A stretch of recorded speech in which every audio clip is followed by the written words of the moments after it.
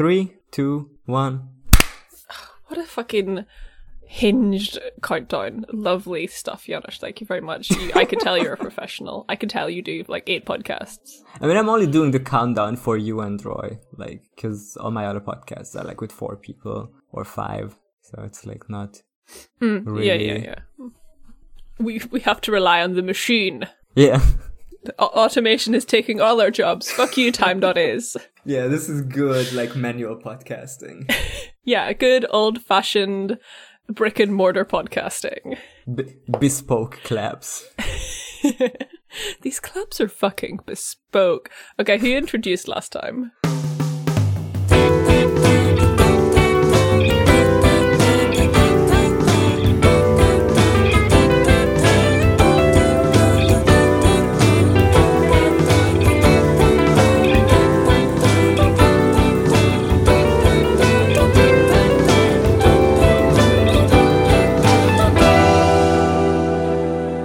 Hi, listeners. Welcome to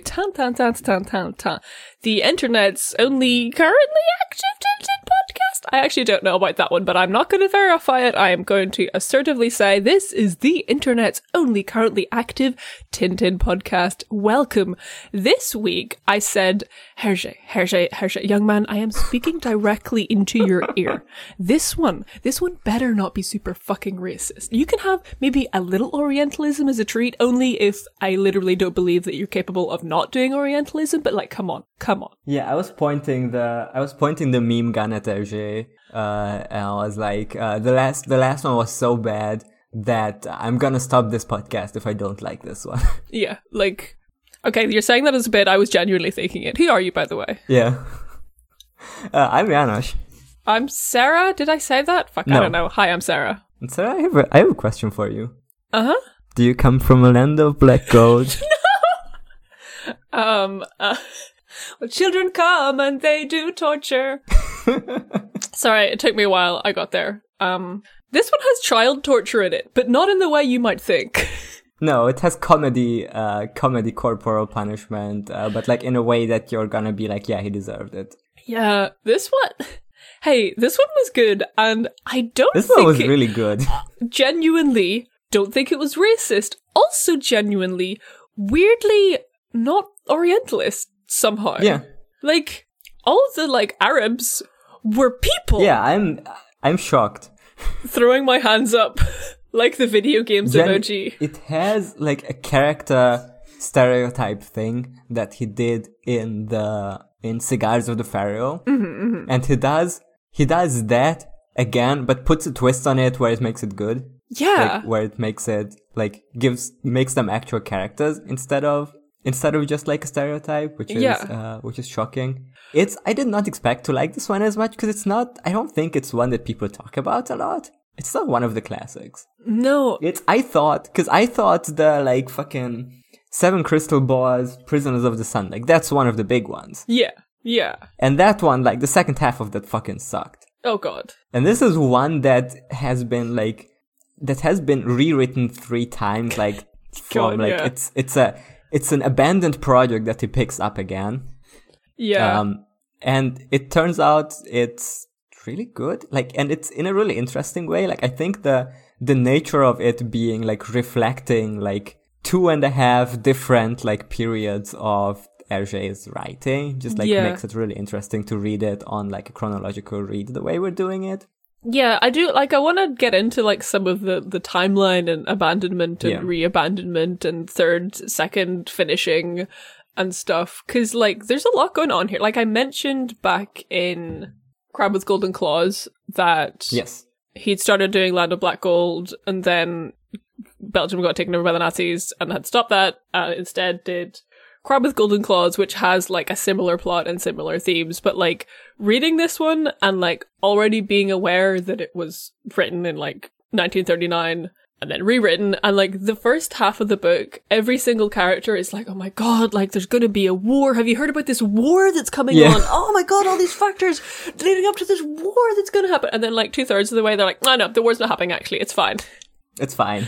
I'm like, I see, okay. And just like general it's like political stuff, like, oh, factional politics of, oh, and now there's just like unhinged stuff happening with a child and some aspirin. I'm like, okay. This makes so much sense. Pills that transform the Thompsons into ZZ Top. TT Top. It's, and then we have like characters, right, that like, you can very clearly notice at which point he like shoehorned Haddock into it to like have an excuse to not be in the book, and then he comes back, and then when the characters ask, hey, why are you here? He's like, no reason, it's the end of the book. I'm just here now. Hergé knows I exist now because I've manifested into reality since 1939. It's really good. Like if I didn't have the knowledge of how this book was written, I would like nitpick that. Yeah, definitely. But like with as like a book that like throws in like mixes together Hergé's different like storytelling approaches and different like phases of his life, it's weirdly satisfying to like pick up on these things. Yeah, because like I think like the first half has all the like good bits of early Hergé with like political and like quite nuanced like factional stuff going on, which actually, especially considering the sort of 1.5 version of it, which had like fucking like layers of Zionism, and it was set in Palestine, and I'm very glad we didn't read that because I don't think my brain could like handle it, but it is interesting. And especially from like comments of people who've like read that version and been like, yeah, like wasn't anti-Semitic. Good for you, Hergé. Yeah. I do not know what the Palestine conflict looked like in the 1940s, so I'm from having listened to like The East is a podcast. Yeah. I think the like early Israel like state creation was like in the 1940s. Yeah, that makes sense. So like, okay, yeah, in May 1948, Israel was officially declared an independent state. So that was around that time of Hergé writing this for the second time that stuff was going on, and you know what my impression of like all that is that it was just like a Western backed like colonial project that manifested in Zionism. I don't really know much about it, but like given the little context that I have and knowing sort of I know like previous stuff that Hergé said about like colonial themes in China, I was like, okay, like I could see that he would be interested in like maybe investigating that. And then I could also see where the British influence comes in, because they basically, what happens is his British editors tell him to like rewrite this in 1971 to just make it not be Palestine and make it not be like a sort of like Jewish versus Arab conflict. I mean, just as a rule of thumb, if the British object to it, it was probably like because he was like right about something. Yeah, exactly. Least. Like, I don't actually know what was happening in Palestine from the British perspective in 1971, but from that I could take that they had some kind of vested interest. Yeah. I mean, another reason why this is good is, I don't know how much we want to like go through the publication history at the start or just like discuss them at the points when I don't know, I guess we can like say like as like a basic thing, like, right, like he started writing it in the 30s and publishing it. Yeah. And it was unfinished because war stuff. Like, he had to change publications, right? Yeah. I actually found out from the wiki that, like, Hergé was conscripted into the Belgian army for, like, 1 month. Yeah. And then sort of managed to get out and continue, like, writing Tintin, like, remotely. Yeah. Wild. Yeah, he had his first, like, health problem. Like, he said he had sinusitis in the boils, which made him unfit for service. This will come back later. This will come back. The boils will come back. Apparently, he wrote 58 pages, which is a lot. But like, I think the early, like when he was still writing for Le Petit 20e, the pages were formatted differently. Yeah. Yeah. Yeah, it ends up to page 28 until 30 of the current book edition. Which is the bit with the sandstorm. Yeah. Which makes sense because I feel like the bit with the sandstorm is like after that the child is introduced and everything goes just sicko mode. After that, it becomes a different but also very enjoyable story. It had like the second half of this book, I had several like genuine laugh out loud moments. Like it's very funny. Yeah. But yeah, like when he finished Prisoners of the Sun, and then he was gonna write another epic story where Tintin goes to the moon. But he had another health problem. Back at it again with the boils and the eczema, depression, the range of physical ailments. I feel like Hergé is suffering from the disease known as crunch. That is boils on his hand. Like, what the fuck? The thing he needs for drawing a comic. And he still, like, he needed his wife and his friend Marcel. I don't know who that is, but it needed like 2 people to stage an intervention to say, hey, do something easier. There's the story that you started publishing already. You could start like republishing it in Tintin magazine where you now publish.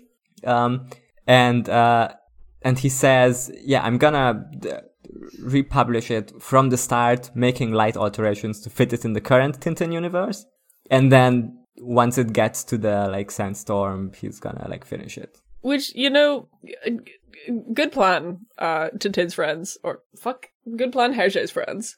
But yeah, I think like amidst all this, it also includes a part where Hergé just like disappears for 12 weeks to go on a holiday because it looks like he needed a bit of a break, huh? Good for him. Yeah. Just run away to Switzerland where they can't find you. And then it had a third version, as we mentioned, like the same way the Black Island was like, the British publishers were objecting to the Black Island, for like inaccuracies. In this one, as we said, like the British publishers were like objecting to setting it in British Palestine. The British Mandate of Palestine. So there were some other redrawings where it was set in the fictional place instead of the real place of Palestine. So I'm not sure how much the differences were there. Like the other thing is he was using a real Zionist terrorist organization. Oh damn, that is real, huh? Yep. Cool. I think that's all the sort of background information. Yeah. I mean, we'll point out specific moments where it's like very noticeable that this has been changed, or that this we'll get to them when we do like the actual analysis of the comic. This is like this comic is just really well suited for this podcast format where we actually like as a first time comic of reading Tintin. I'm not sure if I'd recommend it, but it's it's good when you know the shit. It's really good for the way we're doing it. All right, let's get into it. Let's go. I'm excited. I mean, it starts with the best possible way. This is another reason why this book is so good, is that it starts with the Thompsons' car blowing up. Yeah. Hey, petrol's broken. Yep. I think there's something in the petrol. Yeah, the Thompsons like get their car filled up and then it like blows up. The other thing they do is to get their cigarette lighter filled up. What was this a thing people did? I guess they used petrol 40s? For their lighters. Okay. But there's the panel. No, I don't think this is how things did it, because they say, and please save a few drops for my lighter, and this like person at the like gas station just seems really annoyed that he has to do this. Yeah, he seems so pissed off. He's like, as your lordship pleases. I mean, fucking cops. He just seems to be pissed off the way of like a service worker who is like treated like shit by customers. Which, I mean, they're cops at trucks. But yeah, they're having a fun time. I do like the bit that they're singing a song about the car goes boom, and then it goes boom for real. I wonder if this is a real song. It is a parody of a real song. It says somewhere in the wiki that there it was a real song, like it was like went boom. So, and it parodies it. Interesting. And it's somewhere on the wiki page. But yeah, and then like their car goes boom. They have to get Autocart to rescue them, and they like stop off for a cheeky little cigarette, and it also like explodes in their face because of the lighter. So yeah, petrol's fucked. We cut to Tintin reading the news. The news of which is, there's going to be war. Wonder about that. Haddock also like calls Tintin, is like, "Hi, Tintin, I've been conscripted into the war. I'm not going to be here for most of this book. Bye." This is so funny. It's so like, here I've inserted an explanation as to why Haddock isn't here. I'm Hergé. Yeah. Thanks. You're welcome. But yeah, the Thompson twins like come to Tintin's house and they're like, "Tintin, Petrel's fucked." They suspect Autocart. And then sort of follows, like, they suspect it's going to be Autocart because Autocart want to make money off of cars breaking down, so they like infiltrate the breakdown company and like do very bad jobs and like get fired over the next 5 pages. It's a wonderful little continuing bit. But while this is happening, there's a bit throughout the entire book where they keep trying to infiltrate things and they're just so obvious about it. Yeah. And while this is happening, Tintin goes and like speaks to Petrel's manager. The boss of Petrel. I don't really know who this guy is. He's got a big chart that says stonks and it's going down because Petrel's fucked. I love this chart. This is such a funny image. It's just a chart that it says sales chart. The axes are not labeled. Yeah, it's just a chart. It's number go down. And it's just like a chart that goes down. It's just number go down. Weirdly enough, Petrel's manager is also talking about how this is connected to the impending war. I don't know what that's about. Weird. And like they get a call. They're like, "We've been trying to figure out what it is, but we don't know." Also, there's a really good panel at the end of this page where like he's been on the phone to the Petrel lab. And he's like, "What do you mean we can't continue the research?" And then you just cut over to the lab where this guy is sitting in just the middle of a bomb site because everything's blown up because Petrel's fucked. It's very lucky that explosions are just like, the things explosions do is they just ruffle your clothes. Yeah, they tear all your clothes up. Your flesh is completely fine because you're impervious to explosions and it's a miracle. Sometimes I miss Nightfeel.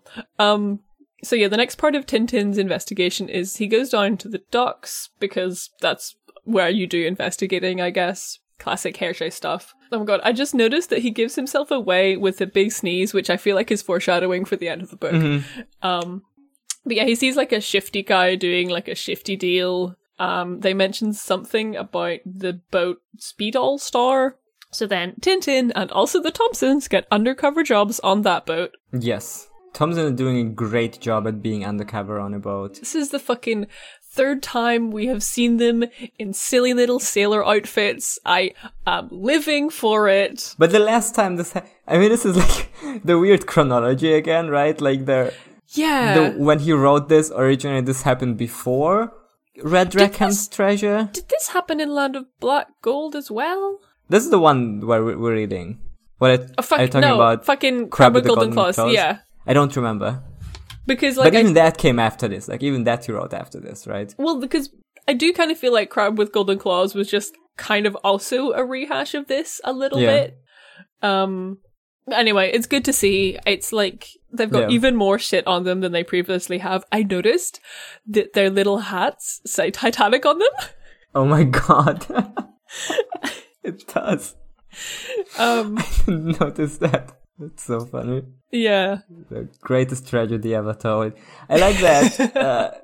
Because when they do it, either in the future or in the past, in Red Rackham's Treasure, depending on which chronology we're going by or which version we're going by, it's just, because it's just like our friends being on the boat. It's like, yeah, whatever. But in this one, all the like real sailors are just having a laugh about their outfits. Yeah. Yeah. Nobody dresses actually like that on a boat. It's just like the panel, we must discreetly mingle with the crew. Like, Hergé's done this and he did it in fucking Blue Lotus. He did it in every time. It gets me every time. Every single time it's good. I mean, it's good because I think what works about it is that the Thompsons they're taking it so seriously. Like their faces are always this like conspiratorial face. Yeah. Like, that just works really well in contrast with like the laughing face in the background. I don't know. And their little Sailor Moon outfits. Yeah, it's great composition in this one because like in Blue Lotus it was like the entire street, like everyone was coming for them, and in this one the panel composition is there's just like we see this like door or what's it called, like this Yeah, like a entrance. portal door, boat door. This like porthole thing, and all the sailors assemble in this like little door to look at them. Yeah, they're like in like a little frame of just laughing faces. Yeah. The other thing we see in the next few panels is the same, I think, two guys or one guy that Tintin saw earlier on the docks. And they see Snowy and recognize Snowy from like the docks. Because of that one time Tintin sneezed, and they're like, oh my god, this is so sus, like what the fuck is going on? We've got to rehash all our plans. This is also very like old Tintin. Yeah. To, like, be a shifty guy on the ship who kidnaps Snowy. Yeah. Like that doesn't happen that much anymore. And it's also very old Tintin, the way he looks at the Thompsons and like looks at the soles of their shoes, and so I guess that like hobnail boots are like a cop thing, which he recognizes and then manipulates the Thompson twins into like taking care of like the secret documents that he has or whatever. He's like, I'm also a police officer, and the Thompson twins obviously take this very seriously, and just like do what he says. Yeah. I think just like this kind of like shifty bad guy is like something we haven't had since, I don't know, like in a while, like in 4 or 5 books, I think. Like one who is just, because we haven't really had, like in the last one, it was the villain was like the racist idea, but like it was like, you know, it was a very different type of like this disconnected from all the racism. It was like this like huge like magical thing. Yeah, like it genuinely has been since like King Ottokar's scepter,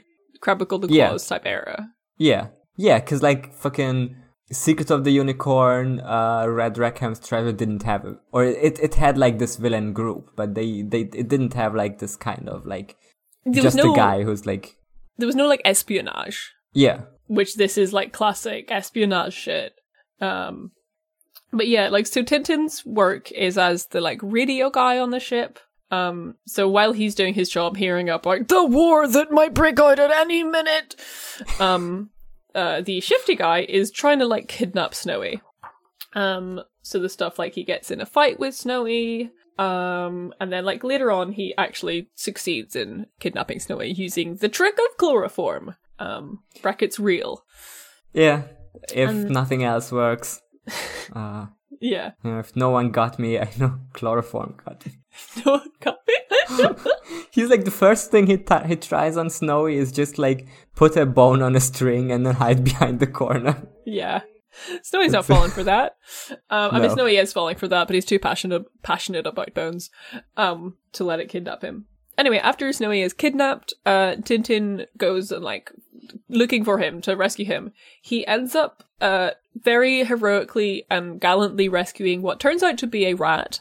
Yeah, there's this big guy who just wants to punch a rat to death. And like I can see, like, there's a guy who's yelling like vermin and beating something up, so Tintin like assumes it's Snowy.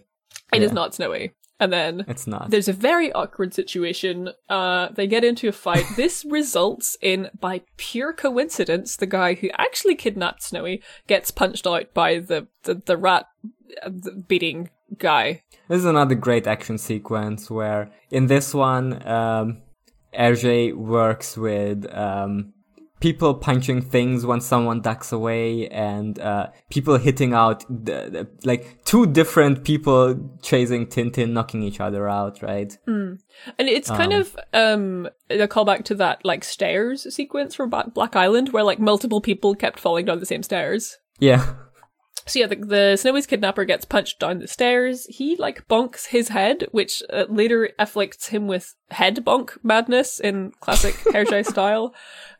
He's knocked himself silly, as Tintin is saying. Yeah, and then he spends the whole rest of the thing going, a dog, a fog, a foggy dog, a rum, T-dum, 15, and yeah, like just says weird shit. I thought this was free association. I thought this was going to come back later, and it was going to be like, oh, he was faking madness. I thought so, yeah. But no. Because he doesn't get bonked more than like Tintin does every 5 minutes. I mean, okay, well, obviously Tintin's not impervious to like bludgeoning damage like Tintin is, but yeah, yeah. I thought this was just going to be a fake, but no. And yet he has like a bag with him. Tintin is like, oh my god, what if it's Snowy in the bag? So he has Snowy back. He presumably, I don't know, puts this guy in the brig, whatever. He's never been seen again. There's like a bit where it's really rainy and the Thompsons have vanished, but it just turns out that they've like gone and hidden themselves in the lifeboats because they think the ship is about to sink. I mean, it's, I don't know, going on a ship wearing Titanic hats is... Yeah. Very much so. So the ship gets to wherever they were going. Where were they going? Oh, they were going to a place in somewhere in the Middle East. No way to say where this is or where it is based on. But the town is called Chemical. It's called Chemical. But spelt with some KHs so that you don't get it until you say it out loud. Pretty good joke. I didn't get it until right now. Yeah, is the country Hamed? I think Hamed is the country and Chemical is the place. Chemical. And yeah, so the ship gets searched. Thompson and Thompson get arrested because they have heroin on their possession. Obviously, this was planted earlier. And Tintin had... This was the first moment where I was worried it's gonna become racist, but it didn't. Like, this is drawn like these brown military police people, but it's just normal. Yeah, like it just seems fairly accurate. Yeah. And yeah, Tintin, the thing Tintin has planted on him is some like documents saying that he is smuggling arms for the Sheikh Bab El-Er. And so he gets arrested. Thompson twins get arrested. Thompson twins end up just kind of like, I guess, explaining themselves, and the local police force kind of realize that they're just like idiot white guys. But Tintin, basically one of like Bab El-Er's guys hears about that, Tintin's smuggling guns for the Sheik. And they stage like a rescue of Tintin. The Sheik like gets Tintin and is like, Grit, where are my guns? This is a really good bit, actually. Yeah. I don't know, it's weird because all the conspiracy stuff, like both the like fight over like smuggling weapons and the like overarching thing about like what if a war breaks out over oil seems like accurate. Like, yeah, it doesn't seem like a made up Orientalist conflict thing. Like, yeah, it just this is genuinely like things that like wars have broken out over, right? Because I'm reading, because this is one of the things that was changed from the sort of second version to the British version. Yeah. It says Tintin arrives in Chemical where he's arrested by Arab. So originally he was arriving at the British Palestinian Mandate, and the guys that arrested him were British officers. Mm-hmm. And so I guess it was the British officers who were like, Thompson and Thompson, you're fellow white guys. You're definitely not guilty of anything. And I mean, they're also like, at first they're like, oh, they're just a couple of drug smugglers. Like the guy planted heroin on them. They don't care about that one. Like, it's not the really British bothering them. The British famously love drug smuggling and use it to control their like colonial states. I love that shit. Yeah, so originally like Tintin arrives and was arrested by British police, and then got captured by the IRL, Zionist terrorist organization, who mistake him for one of their own agents. I know, there's kind of a lot going on there. I just think that this version is really funny and I enjoy it. Yeah. Just like the twist of like, where are my guns? Oh, actually, I was framed. What guns? What? I don't have any guns, hello? But yeah, as soon as Tintin is like, bro, I don't have any guns, like, I was framed, the Sheikh Bab El-Er is like, what the fuck? You're my hostage now, fuck this. Oh yeah, there's also like the next bit, because there's like a whole bit about like some leaflets being dropped on the Sheikh camp, which like originally I guess was like a British plane, and the bit of him being like, oh, my guys can't even read, I guess was originally like, my guys can't read English or something. Yeah, maybe. I don't get what's going on here. Really. Yeah, there's a lot happening in these few pages, and I think it's partially because of like changes and like further changes. But like basically, eventually everyone ends up like in the desert. Like the Thompson twins just fucking drive a car into the desert because they just drive across. Like they were told they just need to go ahead, so they're like just gonna go directly straight on. Like, so they get released and fucking no one cares about drug smuggling, so they just get out of prison. And the guy who releases them is like, oh yeah, like your friend Tintin was like kidnapped. He's been taken by the Sheikh Babalar. And also there's like a £5,000 reward for finding the Sheikh's like hideout. So they get very excited about the £5,000 reward and like go off. Don't seem to care about Tintin in this one. I definitely noticed that in this version, in like this step in the Tintin timeline, they are extremely not Tintin's friends. They are not friends yet, yeah. They haven't gone on a boat with him yet. Yeah. So yeah, they just drive into the desert. I enjoyed this incarnation of the Thompsons. I think it's fun where they're like working on their own things instead of like helping Tintin out. Yeah. Because like they just get to be funny little guys and do Mirage hijinks for like 5 pages, and like all of them are funny. Like every single Mirage hijink they do is like genuinely funny. Yeah, Hergé has like just enough little twists on it, like every time that it kind of builds. It's you're like, okay, I've gotten used to them like thinking a mirage is real. Okay, this time they're gonna jump into it in their swimming suits and crash on their heads. Okay, this time they're gonna kick someone in the butt because they think they're a mirage. And I like. But the thing is, this, like, comes back in the end, because when they're in the sandstorm and, like, they can, like, hear Tintin yelling for them, they're like, oh, that's just a mirage. And then, like, a page later, they're like... Such a good bit. Wait, mirages aren't noise? Tintin's here. And, like, it works out really well. I mean, the joke is that every time they think it's a mirage, it's not a mirage, and every time they think it's real, it's a mirage. Yeah. I think it might be like one of the Thompsons is always vouching for it to be a mirage and the other one like isn't, but honestly like I don't pay attention to which of them is talking at any given time ever. So yeah, I mean there's a couple of panels where they're just shown from behind, so yeah.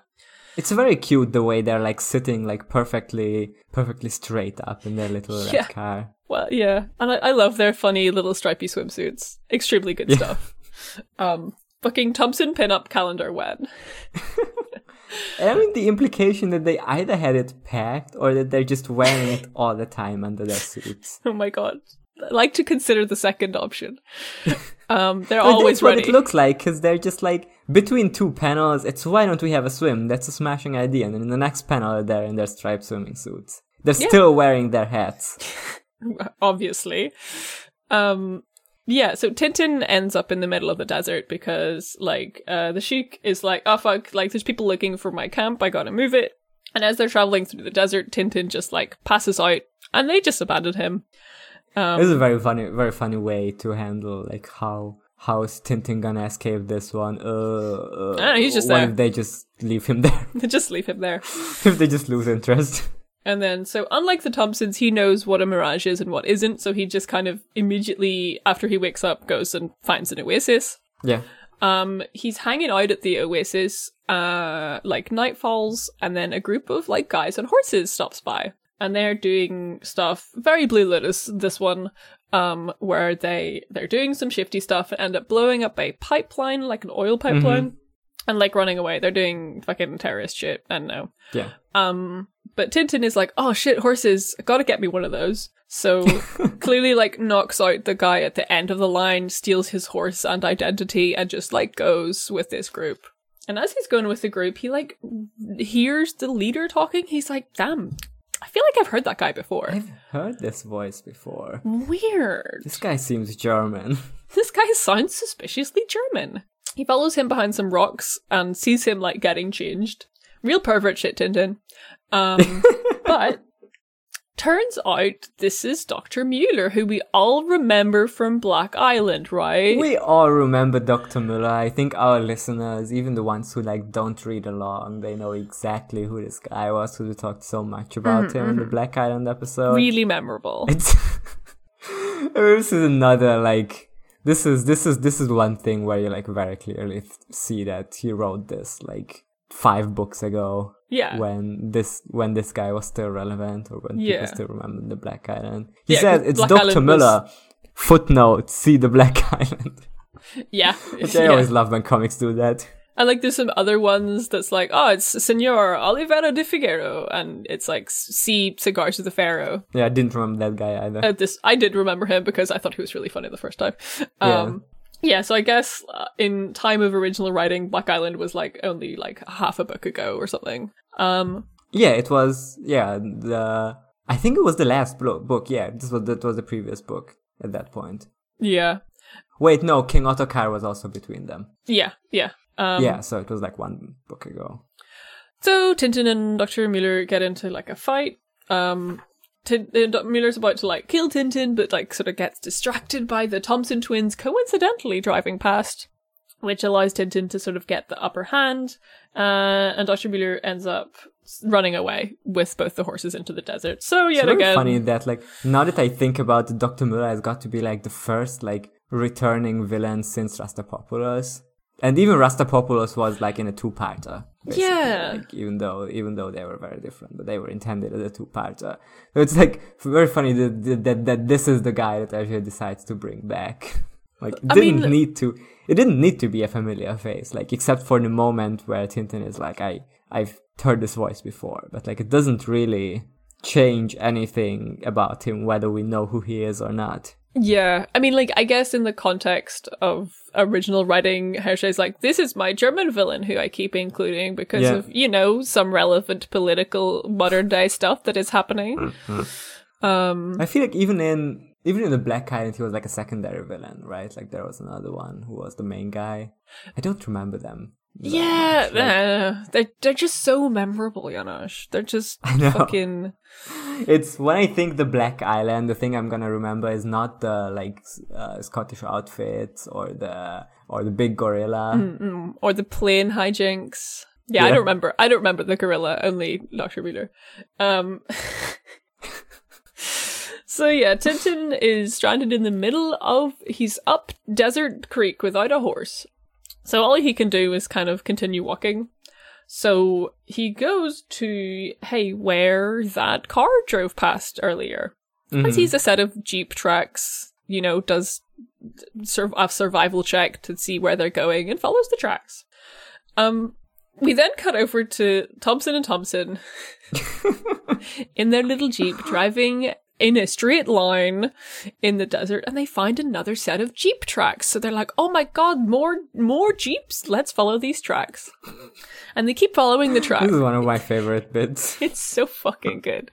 They keep following the tracks. There's so more dumb. And more Jeep tracks. And like, you know, it's obvious what's going on, but I like that the sort of like reveal of this is when Tintin comes across like these like 20 different Jeep tracks and looks at it and is like, oh my god, I can tell what's happening. It's the same Jeep just going around in circles. This is so sad. I'm so distressed by this. I mean, we all know immediately what's happening. It's just the Thompsons are just... My favorite bit about the Thompson stuff is that they're like, oh, look, another one. There's like 7 tracks. There's so many cars driving past. And they find a can of petrol, having dropped, and they're like, oh, that's lucky for us, but the poor chap who lost it, I feel bad for him. Let's put it on. And then they noticed that they lost their own petrol can, and instead of making the connection, they're like, damn, now we gotta find our own petrol can that we lost. Yeah. It's again like a good Hergé bit where he's very good at just showing you exactly what's going on. Yeah. And it's he like with all these Thompson bits, he's just so good at like slowly building them up, like adding new variations on the new riffs on the same joke to like keep it fresh or to keep it like to keep it funny. Yeah.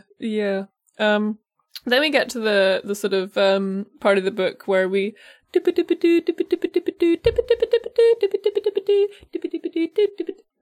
funny bridge joke there.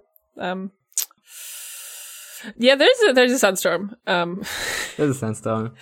And I like it. So this sandstorm, I like how it's like the sandstorm happens. Tintin is like, oh my god, the awful sandstorm. It'll get in my eyes and my mouth. I've got to cover myself entirely up until it blows over. And then like cutting over to like the Thompsons, and they're like, we should probably raise the windscreen and put up the hood of the car.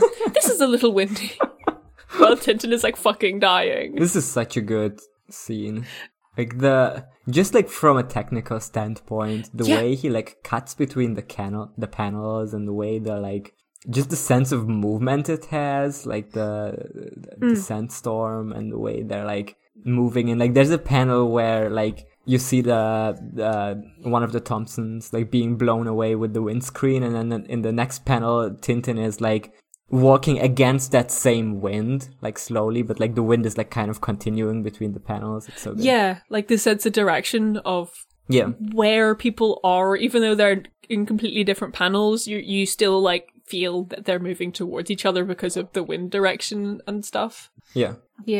Like Tintin is yelling. He realizes that it's the Thompsons because one of their hats blows into Snowy.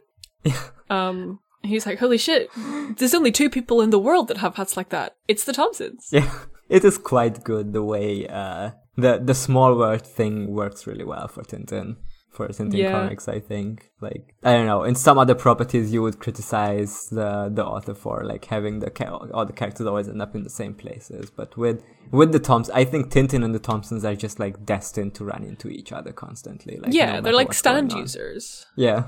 But yeah, the bit of like Tintin yelling and like Tintin fires a gun to make a big noise, and that they do the Mirage bit, eventually realize it's real, and they come and find Tintin, and there's this great like reunion sequence where like Tintin is like, yes, it's the Thompsons, and like one of them is running towards Tintin like, oh my god, I'm so overjoyed, I'm so happy, I've like found ... my hat at last. And then it cuts to the next panel where like he just like grabs his hat off of Tintin and is like, amazing, thank you, Tintin. Yeah, so good. Back to they're not fucking friends. No. But yeah, so I guess this is the bit where the like switchover of time writing periods happens, and the more unhinged shit starts happening because after this harrowing adventure, everyone falls completely asleep in the car, and they're driving through the desert. I really like the sequence of panels of like they're asleep, you see them through the desert, there's all these like higgledy-wiggly tire tracks, and then it cuts to, and like you see like a town in the distance, and then the next panel is just like the car in the town, they're all asleep, everything is chaos. Like, children are running away, there's a chicken right in front of the car. Yeah, there's like a horse in the background. Yeah, the classic bit where it's just like someone's foot of someone who's like running out of screen.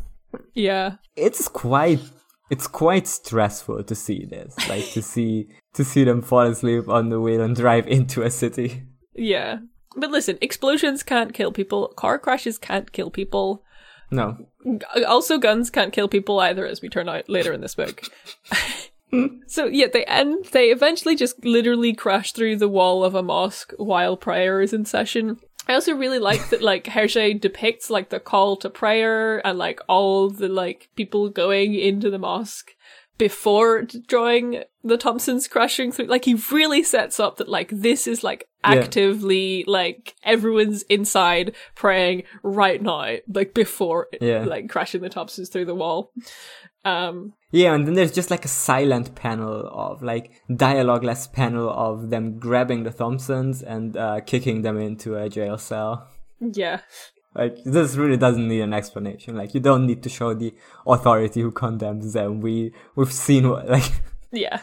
I really enjoy how this entire bit is like completely dialogue-less. Like, yeah, it's like Hergé is like, Thompsons are like beaten up by an Islamic mob, brackets, they deserved it, close brackets. Yeah. We cut over to, this is the palace of the Emir Mohammed Ben Khalid Izab. He's like the guy in charge. Yes. He's the fucking monarch or whatever. He's talking to Dr. Mueller. He's trying to like make a deal with him. He says no to the deal. And then Tintin is also here to see him, basically to be like, hey, you see those like white guys in jail? Like, they're just idiots. Can you please let them go? I mean, they did do a lot of property damage and put a lot of lives in danger. I don't, money is like never really an issue in these comics. Like, it's always like, we're gonna find the treasure. Like, they are like, you know, on the hunt for treasures, but there's no like, okay, so do you have the money to pay for this? Yeah. Like, it's only just like the two choices are like, let's behead them for like doing all this damage, or just let them go, they're idiots. There's no like consideration of like... Yeah, it's like either we flog them or we do nothing. Like, yeah. Interesting. Yeah, like Tintin ends up talking to the Emir about the stuff he's gone through. He sort of like starts talking about seeing Dr. Mueller, but then gets interrupted.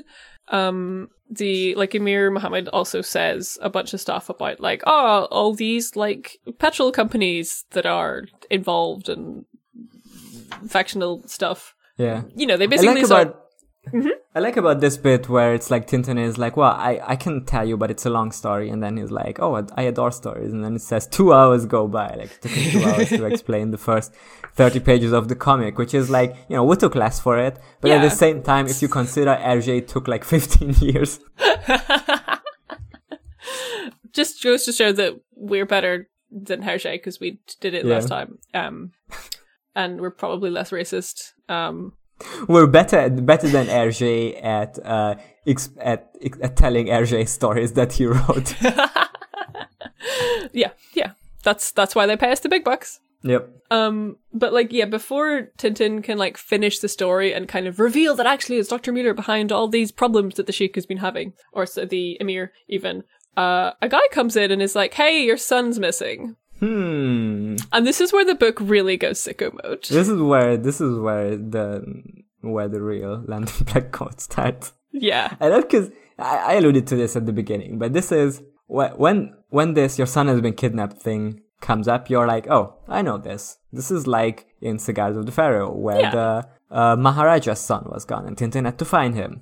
Except in that one, the son was just like a sweet little boy. It was a sweet little plot device. Yeah. It was like... In this one, the child is like a devil from hell. The child is the new villain of the book, and I love him the child so is much. Omen from the movie Omen. Oh my god.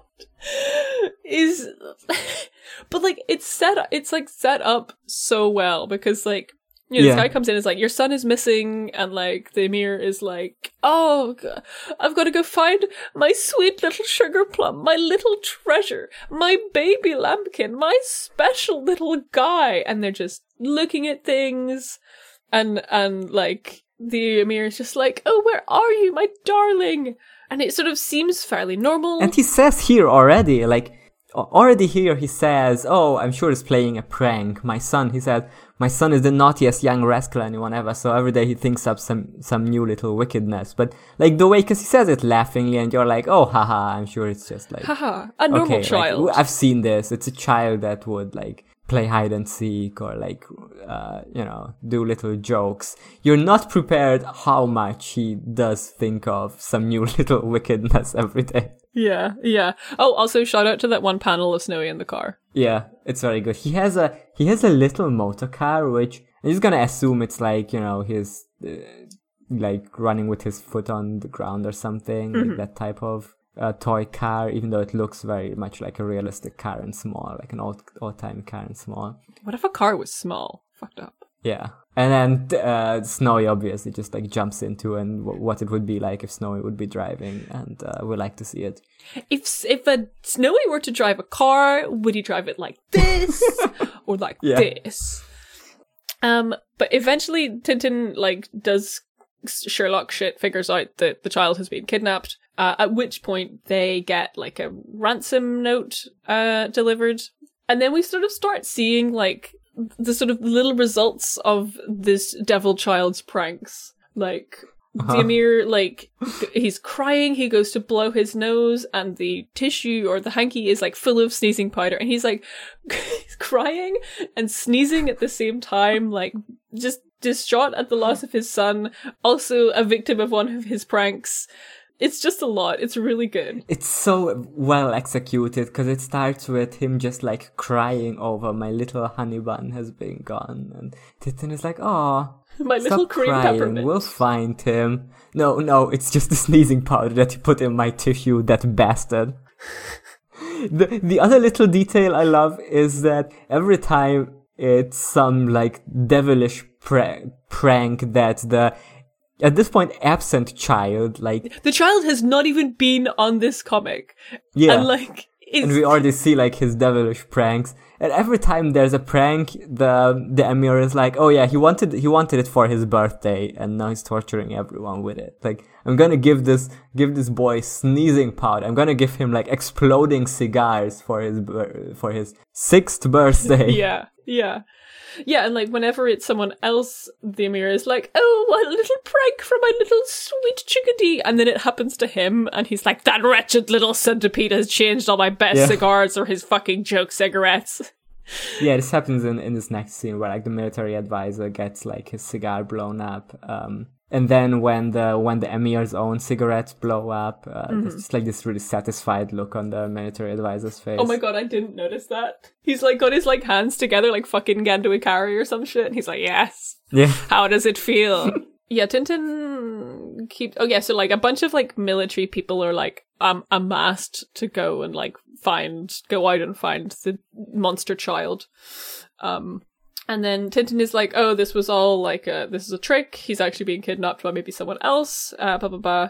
Tintin asks if he can see like a picture of the child. And the Emir shows Tintin like a portrait of the son. Son's name is... This is so good. Abdullah, by the way. Yeah. This just seeing this portrait of the child just got a huge laugh out of me. It's just like, he looks so...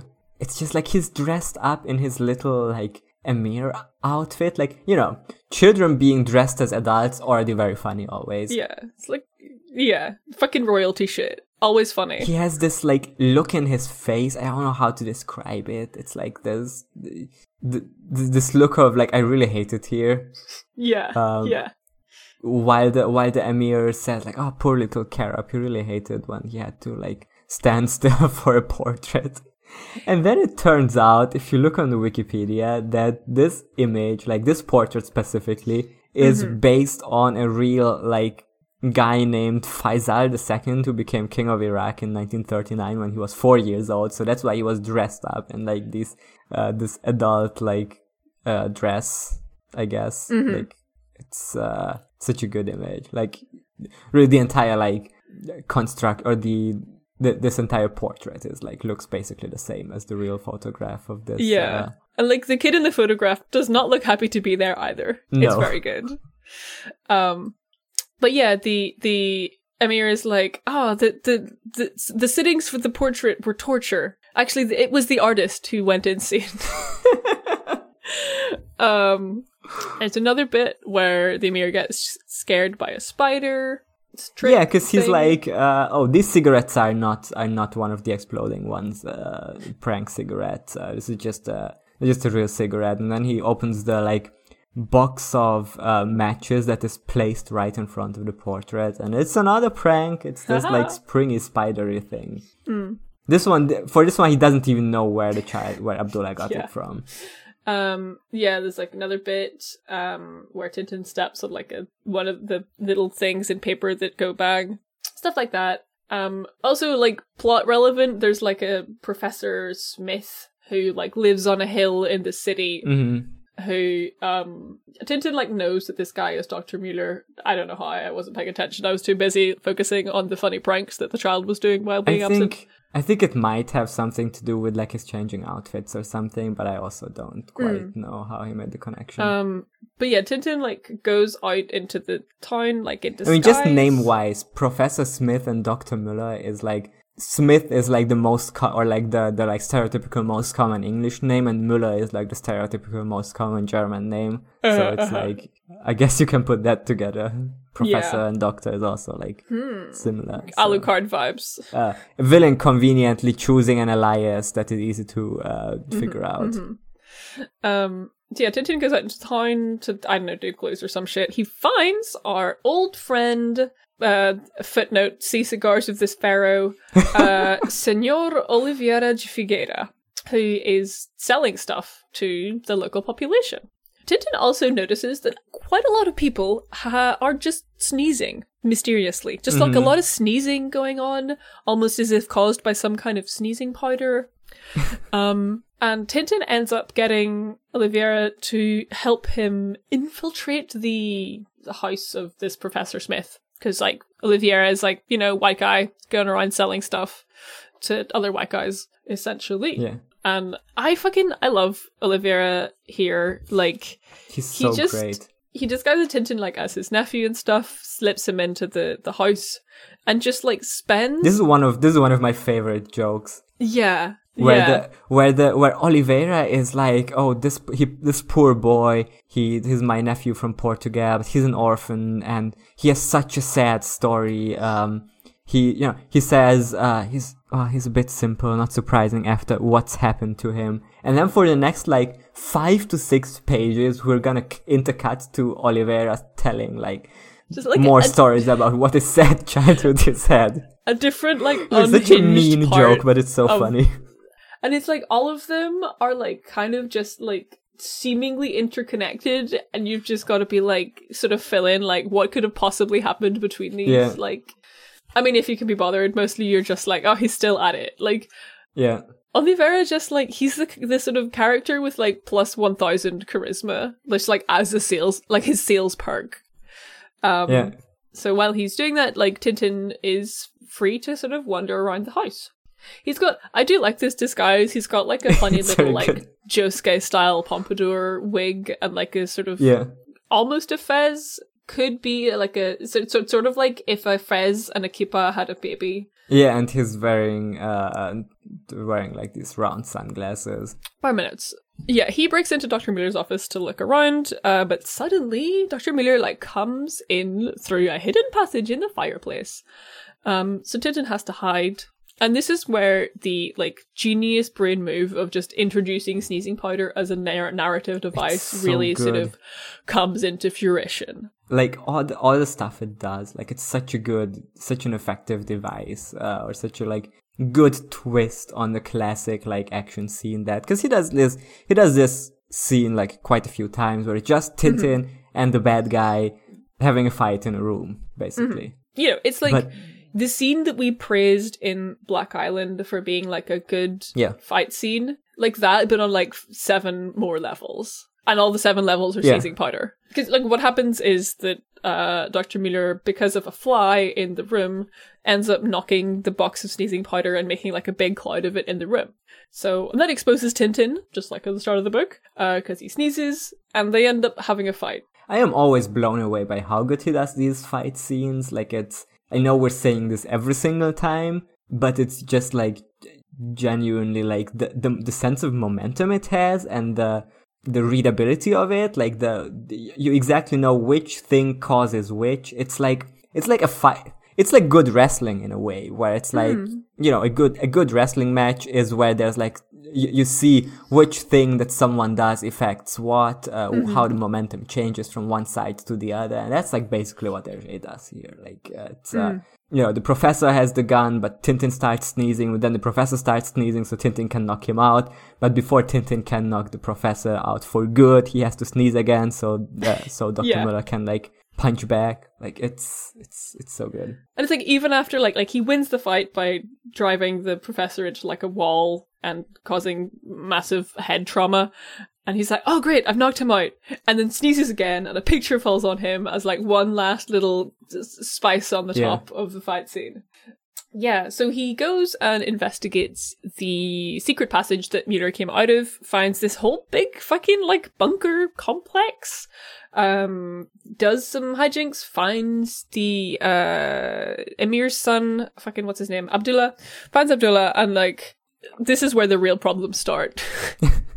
Because like easily convinces a guy, holds him up, unlocks Abdullah's cell, but Abdullah's not fucking going anywhere.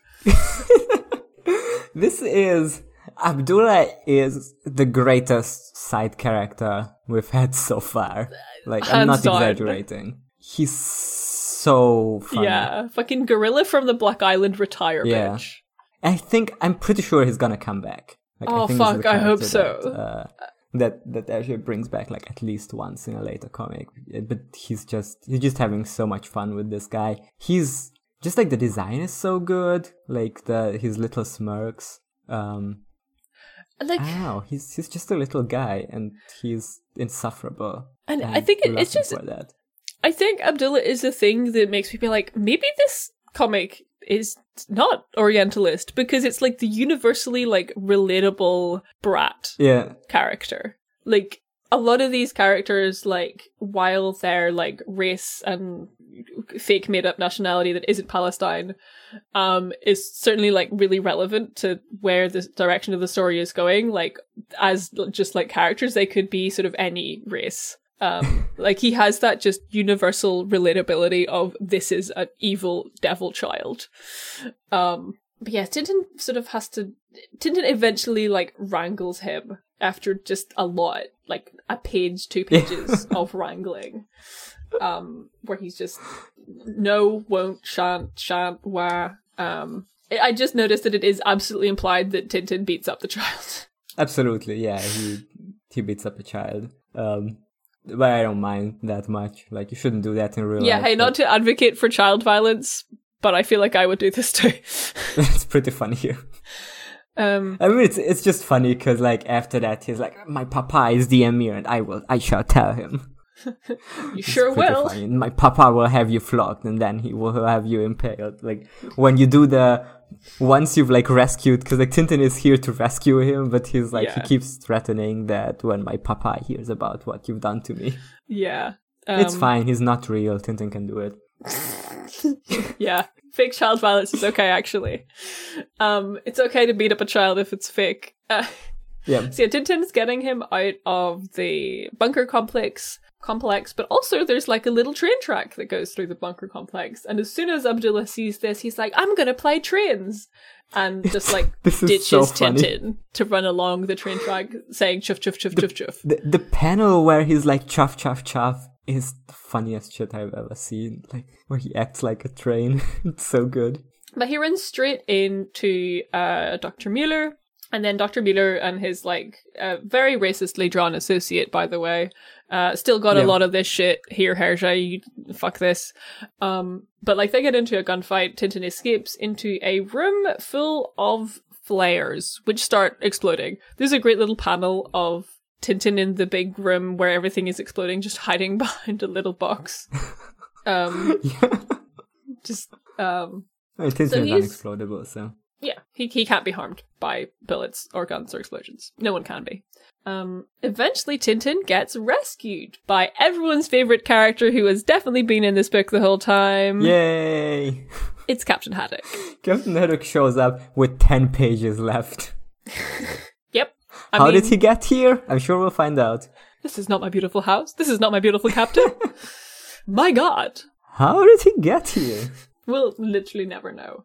So it seems like the, Emir's guys have taken over the bunker. I don't fucking know what happens. Like, the plot happens. Dr. Mueller has escaped with the devil child into the desert, and, like, everyone's going after him. Tintin and Haddock take the Emir's car, which is obviously a very fast car, and they catch up to everyone very fast.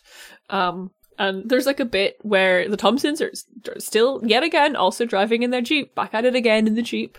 And Tintin and Haddock like overtake them and they're like, whoa. And one of the Thompsons just gets out of the car because he thinks the car is standing still. I don't know why this bit gets me. It's just a random bit. It's very funny. But we cut It's funny because nobody would do this. Like... Yeah. We cut over to the car where child torture is happening. But in a twist of events, it's the child doing the torturing. Yeah. This is another classic bit which is like gets me every time when the villain is doing the villainous thing of kidnapping the child, but instead it's the villain that's suffering. Like the child is just like completely unaffected by this. Yeah. Like the first thing we see is Abdullah being like, I'm thirsty. I want ice cream. I want ice cream now. I want to go home and I want it. And like Dr. Mueller just like fucking Yeah, where he starts taking over the wheel, like dragging the wheel around, like endangering both of their lives. Yeah, just like the... Very good. Oh no, it's after, because eventually he gets made to sit in the back, but he's got his itching powder, which he sprinkles down the back of Dr. Mueller's jacket. And then there's just like a panel of like the really incredibly wonky like driveline of the car, as he's just like scratching and itching and having a really bad time. And we sort of cut back to Tintin and Haddock's car, and there's just like a plume of smoke on the horizon. where they've, like, this child has caused a car crash with itching powder. Yep. Which, once your car turns over, it's gonna get lit on fire. Mm-hmm. That's how it works. Mm-hmm. That's how it but works. The child loves it. He's like, what a lovely accident. Yeah. Can we have another one? The child is fucking whatever the Islamic version of Satan is. Possibly also Satan. I'm not quite sure. Shaitan, I think. Oh, yeah. So, yeah, they catch up to the car crash where Mueller and Abdullah are. Mueller, like, takes the child at gunpoint.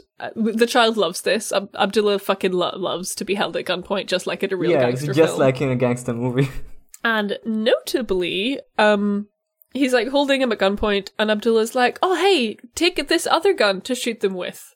Mueller's, like, not really paying attention, so he just takes the gun and is like, thanks. The gun will come up later. Yeah. And obviously, this 6-year-old who does practical jokes at everyone will have a real gun. Mm-hmm.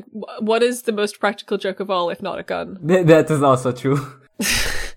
Yeah, he gets away with Abdullah again. They drive off in Haddock and Tintin's car, but this time, like, Abdullah is just not having fun anymore and, like, bails, jumps out of a moving car, which allows Haddock to come and, like, Haddock gets to be the person to go babysit the child while Tintin goes and fights Dr. Mueller.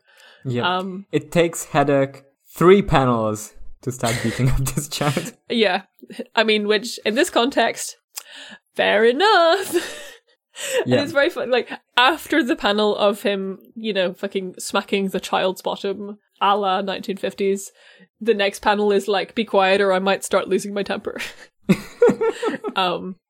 But yeah, the child does more, like, torture towards Haddock with, like, a paper bag and stuff. Yeah, the child bees quiet for 2 panels. Yeah.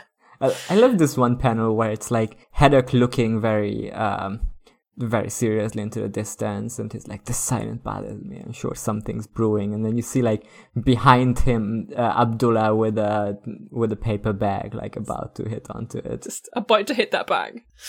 Yeah, so Dr. Mueller is, like, cornered by Tintin, like, he's about to be captured, he's at the end of his tether, I don't fucking know. And he's like, oh no, my gun is empty, but luckily I've got Abdullah's pistol that the child gave me. He says stuff along the lines of, like, you'll never take me alive. And then there's this, like, sequence of... honestly, this really got me. Both for, like, the comedic and tragic aspects of it. Yeah. Because there's the panel of him being like, you'll never take me alive. And then a panel of Tintin being like, no, don't do it. For heaven's sake. You know, because Tintin as a Catholic knows that Dr. Mueller will go to hell if he does suicide. Which he wouldn't go to hell for his other crimes. Yeah, no. Yeah. And then the next panel is Dr. Mueller with, like, looking at the pistol very surprised, and in the first instance of Hergé doing acceptable blackface, his face is completely covered in an ink squirt. Yep. Which then we cut to Abdullah explaining, that's my ink pistol. I give it to him. What a funny prank. Yeah, this is also the point where Abdullah starts calling Haddock blistering barnacles, which I think is very funny. I just noticed that. That's so good. There's a bit, like, later where they go back and he's like, no, I don't want to go home to my dad. I want to stay with you, blistering barnacles. My new dad, blistering barnacles. And that's the end of the book. That's the plot is resolved. Unless... What if we introduce magic, like, in the last 5 pages of the book? Yeah, fucking might as well. I've been in Geneva for the last 10 weeks. Let's fucking go. Yeah, so the Thompson twins have headaches because they've been driving around in the hot sun in their completely black outfits for, like, several days. I'm sure they're fine. Mm-hmm. But luckily for them, there's just a coincidental tube of aspirin on the ground, which they take, and it does unspeakable things to their minds and bodies. If you find pills in the wild... Just take them. Lying on the ground, I would just swallow them immediately. It's fine.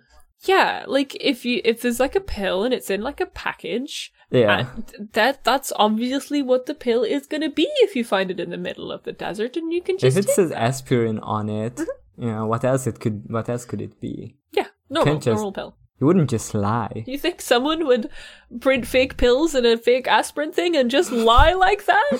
You gotta look out for the people having headaches out there in the desert. Just like some benevolent guy just like dropped a bunch of aspirin bottles in the desert. Yeah, it's the like, Bedouin tradition of seeding the desert with aspirin so that random white guys can pick that up and cure their headaches of them. Yeah, no, it's fucking TT Top o'clock. They start like bubbling out of their heads. Like they just start like emitting weird bubbles, and then Tintin is like looking at the aspirin bottle, and it's like, wait, it seems real. And they look at the pills, and like meanwhile, Abdullah is just losing his mind how funny the Thompsons are now, because they start like growing like first to red beards that then turn white, and then in the end green. And also they're like sort of yellow, then blue, then even more yellow. A bit of a... Okay, Hershey. Like, Abdullah's right to lose his mind because this is fucking hilarious. It is. Just like the fucking panel of like whenever Tintin gets them to the hospital and the doctor being like, what the fuck? Just like looking at these two like Thompson cousin it aspirin-ified like versions of ZZ Top. Yeah, so like while like Tintin drives the Thompsons to the hospital and takes Mueller to, I guess, jail or wherever, Haddock takes Abdullah home. But Abdullah wants to stay with Blistering Barnacles. We then get like the fucking Emir like and Tintin sort of resolve the plot. Calculus, they send the pills to Calculus, who figures out through a series of unhappy accidents, brackets, he blew up Marlin Spike Hall, that the pills are what's causing the petrol to be extra explosive, and also like he can fix it because he's a genius. This is so deranged. Like the fact to have like these pills that make petrol bad, but also if you take them you transform into like Beard Monster. Like, why does it do that? I don't know, but I'm here for it. It's very funny. It very much like the ending of this book. I love the last like few pages because this is Hergé going full on like, fuck you, I'm gonna finish this book. Yeah, here's like... I'm not gonna explain it too much. Yeah, every fucking panel is just like mostly text at this point. Yeah. I mean, it's a fairly well-resolved plot, I guess. It's just mostly text. Like, I'm just reading a book at this point. Yeah, Calculus blew up Marlin Spike. I mean, this is also just an excuse to have Calculus, like, relate to the plot somehow, because that's another thing that, like, as he had to finish the earlier book, he didn't include the characters who became a staple by then. Yeah, like, it's pretty good. I think it, like, again, this was said on the Wikipedia page, but, like, it sets up Calculus as, like, a fucking genius, because then the next book is Destination Moon, where it's, like, Calculus genius heavy type shit. Yeah. So we're going to the fucking moon, baby. Yeah, to finish this off, like, Mueller was a secret agent for a foreign power. I wonder who could be. I'm sure it's nothing. Don't worry about it. And then the last thing that sort of happens is Funny Haddock get funny pranked. This is so good. What a caprice! This is so good because he's like, Tintin is like, hey, I still don't know why you're here. You just showed up. And then he says, well, I'm gonna explain it to you. It's very complicated. The reason why I just showed up. Would you believe it? And as he starts to smoke his cigar, we just see a little Abdullah in the corner. Just going completely gremlin mode. Yeah. And then it blows up, and then he says, fuck you, I'm not gonna explain why I'm here. Yeah. As far as I'm concerned, this is the end. Which I just really enjoy. Like, this big, like, fuck you to the audience, to, like, anyone who to any of the nitpickers who are like, why did Haddock show up at the end? You didn't explain that. You need an explanation. Haddock's like, fuck you. It's just so good. And I love the little ending panel of our perfect little evil son child, like, having graffitied the words "the end" at the end of the comic and giving us sticking his tongue out at us. It's really good. I love this book. Yeah. I think this was, I think this is a top 3 book. Yeah. Like, I mean, I think it's definitely above Seven Crystal Balls. Yeah. Is it above Blue Lotus? I mean, Blue Lotus is very good, but like if you ask me which one I would like reread first, it would probably be this one. Yeah, I think it might be, like, Blue Lotus is very good, but I think, like, this has that, like, some of, like, traces of that, like, old Hergé, like, political stuff, which, like, in this, like, I didn't really pay as much attention to it as I would have in, like, the likes of Blue Lotus, but I did enjoy it. Yeah. Yeah, such a good marriage of early Hergé and, like, later period or, like, mid-period Hergé, like, whatever point we're at, like, him at the height of his powers. And, I don't know, I just really admire the way that the like, continuing with the early story because of, like, health issues and, like, trying to cut corners, and, like, introducing these new elements to the story. I began earlier, but the political situation has changed, so the relevancy isn't there anymore. And the way he, like, still, like, managed to tie that together in, like, a book that is so enjoyable as a whole is just, like, really admirable, I think. Yeah, and it's like, I think part of our enjoyment of it comes from knowing the context of all the changes it went through and those themselves being interesting. But it's also the same with Blue Lotus, because I think part of our enjoyment of Blue Lotus comes from, like, knowing about, like, Hergé's friend, what's his face? Zhang. Yeah. Which I think, like, having put Blue Lotus up there, we should also allow the context of this to influence our enjoyment and ranking of it. Yeah, I agree. What if we just put it above Secret of the Unicorn? What if it was just number 1? Yeah, sure. I don't know if I'd go that far, but, like... But, I don't know. It's kind of a fun take. I think it's a good... I like to be controversial. I think it's... Hell yeah, let's put it at number 1. Nice. Fuck you, Secret of the Unicorn. I think it helped that the last one was so rancid. Yeah, definitely. So that like bounce back. I feel like if we'd come off this after like King Ottokars or stuff, we would have been like, oh, that's nice. Yeah. Or even after like Red Reckham's Treasure, it would have been like, oh, that's nice. I think like Abdullah as a new character is just like nothing else we've had so far. Like that's such a good innovation to the comics, or such a good like new introduction, and it works so beautifully. Like usually when he introduces new characters, it takes like 2 to 3 like issues until they really come into their own, and this character just like immediately steals the show. Yeah, perfect. I'm giving it 5 out of 5 perfect evil children. Yeah, I think Abdullah is the new mascot of this show. Yep. Oh yeah, Janos, do you think you're ever going to get the little present I sent you?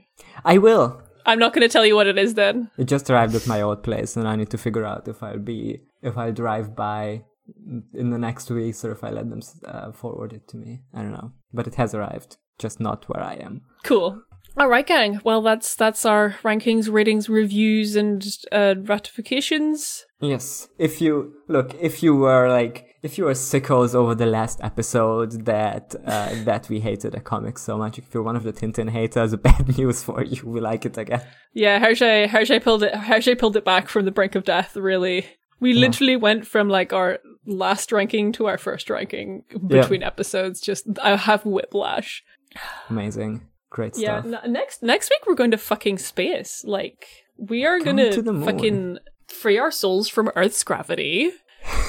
I'm sorry. That's one of those. I think there's no other book where we had so many people tell us that I'm so excited for you to get to the moon books. Yeah. We will have a guest either on the first or second of those books. Yeah. We'll have to figure that out, but we will have a guest, so look forward to that. We'll figure it out. And I guess the guest teaser is that it is someone who Sarah does a podcast with. Oh. So could be one of like 10 people.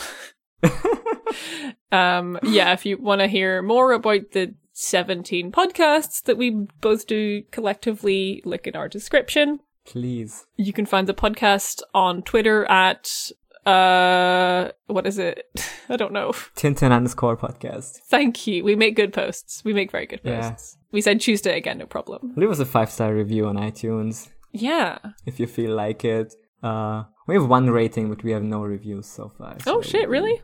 Damn. Yeah. More you know. I'll take the high rating. And I'll take the low. No, don't take the low rating. You're so sexy, haha. The end. Bleh. I'm sticking my tongue out at the listeners. Okay.